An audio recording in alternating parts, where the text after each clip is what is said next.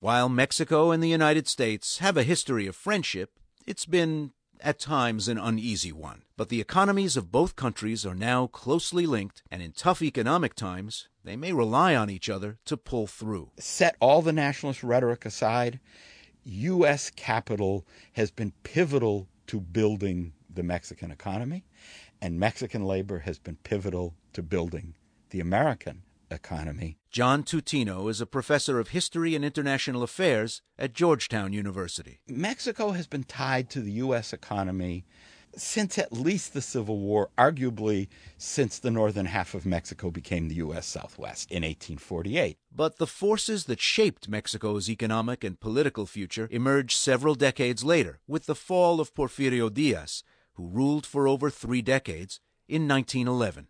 Indigenous rural peoples had been fighting all that time. There is no political situation more uncertain than when a powerful and even successful regime collapses after a third of a century and making no provisions for its succession. As the U.S. did what it could to stave off a civil war in its southern neighbor, various factions emerged in Mexico's revolution. Zapata grounded in the rural tradition of the indigenous South, defending the rights to community autonomy and land. Villa out of the North, but a popular force grounded in the much more commercial, much less indigenous North. But the third faction came together and called itself constitutionalists. They demanded a much more democratic Mexico, but they insistently sought to keep Mexico on course for capitalist development. With the victory of the constitutionalists over Villa and Zapata, the forerunners to what has become today's Institutional Revolutionary Party were formed. And its history has been to do only the amount of popular reform that it absolutely has to maintain itself in power, pacify the opposition, and make its image as the revolutionary government. The 1920s were roaring in the U.S., which meant Mexico was doing a brisk business as well. Just after the Mexican Revolution, up to about 1924, Mexico was the largest oil exporter in the world. And it was a place where U.S. and British companies dominated oil production. The booming world economy kept the model of the Mexican economy with U.S. capital focused on U.S. exports alive through to 1929 and the Depression. President Franklin Roosevelt, upon assuming office, extended to Mexico and much of Latin America a policy of friendship and non-intervention. President Harry Truman, on the first official American state visit to Mexico, reaffirmed FDR's stance. The good neighbor policy which guides the course of our inter-American relations is equally simple. It is the application of the Golden Rule. It is based upon mutual respect among nations. It is the only road into the future that will lead us to our goal of universal peace and security. Along that road we shall persevere. Historian John Tutino explains why the good neighbor policy was important during the Great Depression. U.S. markets for Mexican goods are almost nothing during the Depression, and the tendency that had become during the teens and 20s of Mexicans to migrate to the U.S. for combinations of seeking refuge and opportunity, the opportunities collapsed, and though it wasn't national policy, Mexicans faced forced repatriations back to Mexico in the 30s. FDR named his political mentor, Josephus Daniels, ambassador to Mexico. But relations soon became inflamed when Mexico, responding to foreign oil companies and their refusal to bargain with Mexican petroleum workers, nationalized the Mexican oil industry in 1938. The move proved popular with average Mexicans, even inspiring songs.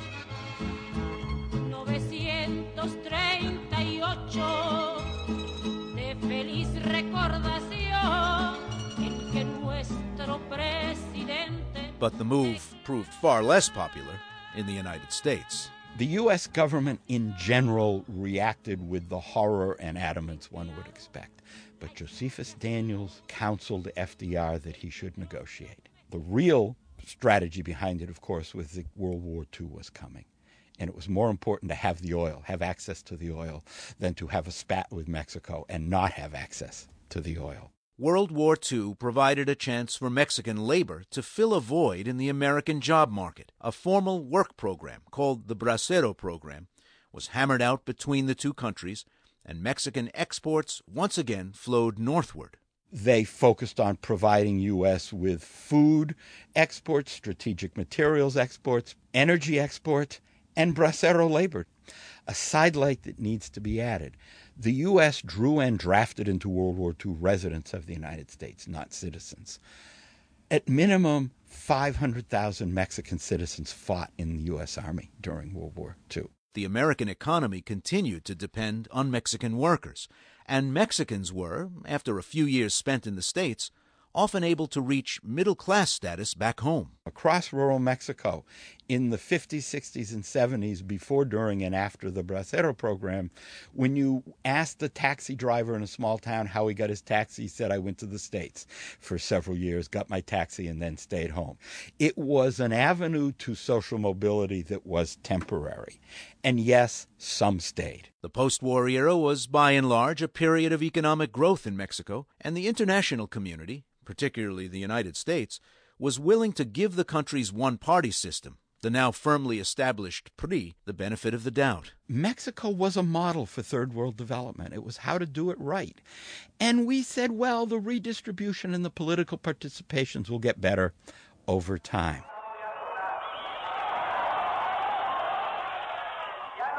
Still, there were Mexicans unhappy with their government, and just before the 1968 Olympics, students protesting for political reforms and freedom of assembly were killed in what's now called the Tlatelolco Massacre. It was middle-class students who rose and got shot, not the workers and peasants that the regime claimed to represent, who pretty much stayed at home. In the 1960s and 70s, Middle Eastern oil-producing countries boycotted sales to the U.S., creating an energy crisis north of the border, and Mexican oil filled the void.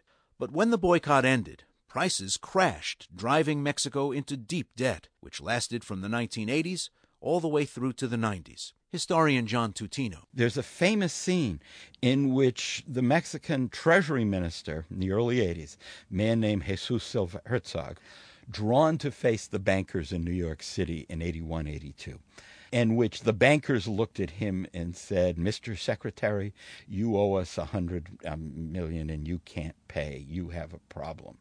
And he looked back and said, no, my banker friends, we owe you $100 million. We can't pay. You have a problem. The economic crisis also created the first political fissures in the PRI. In 1988, the presidential election pitted the liberal Cuauhtémoc Cárdenas against Carlos Salinas, who took the country down a path toward globalization. He brilliantly used the PRI's apparatus to turn against everything the PRI had historically stood for.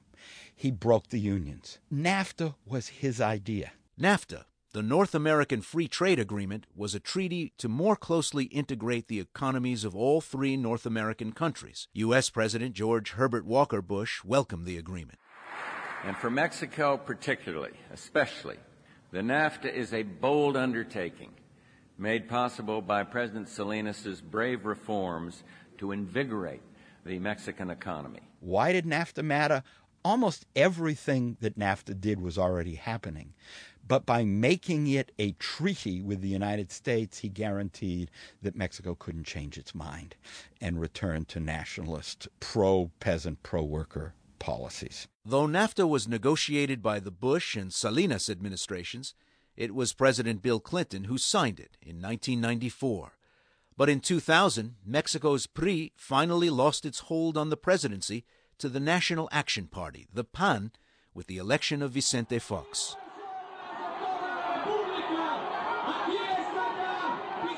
People now forget the early optimism of the Fox presidency in 2000 and into 2001. There were actually open and believable conversations about turning NAFTA to a union, a la the European Union. And then 9/11 happened. The Bush administration lost interest. U.S. foreign policy became xenophobic. Border Patrol became everything. And so that option ended. Mexicans in the 2000s came across the border to work legally and illegally. And making tensions between the two countries worse, drug cartels in Mexico had been gaining power.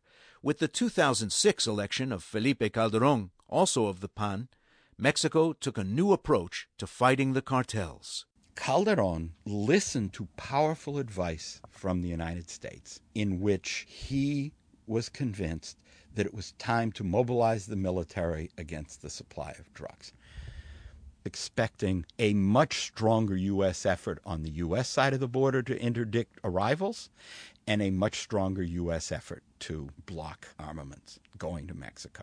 Neither the Bush administration nor the Obama administration has seriously blocked arms shipments nor done anything like military force to stop coming in. The militarization of the drug war on one side of the border has led to the PAN's fall from power.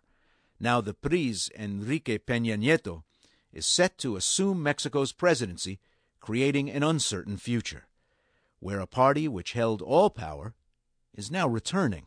I don't think we know what's going to happen going forward.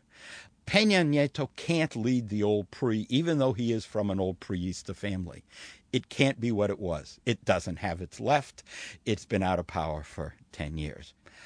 Mexico's economy is growing faster and more steadily than the U.S. economy. With all its traditional inequities, is increasingly a middle-class urban country, is angry with the drug war. My own view is we're going to learn, and that anybody who thinks they know what's coming is likely to be wrong.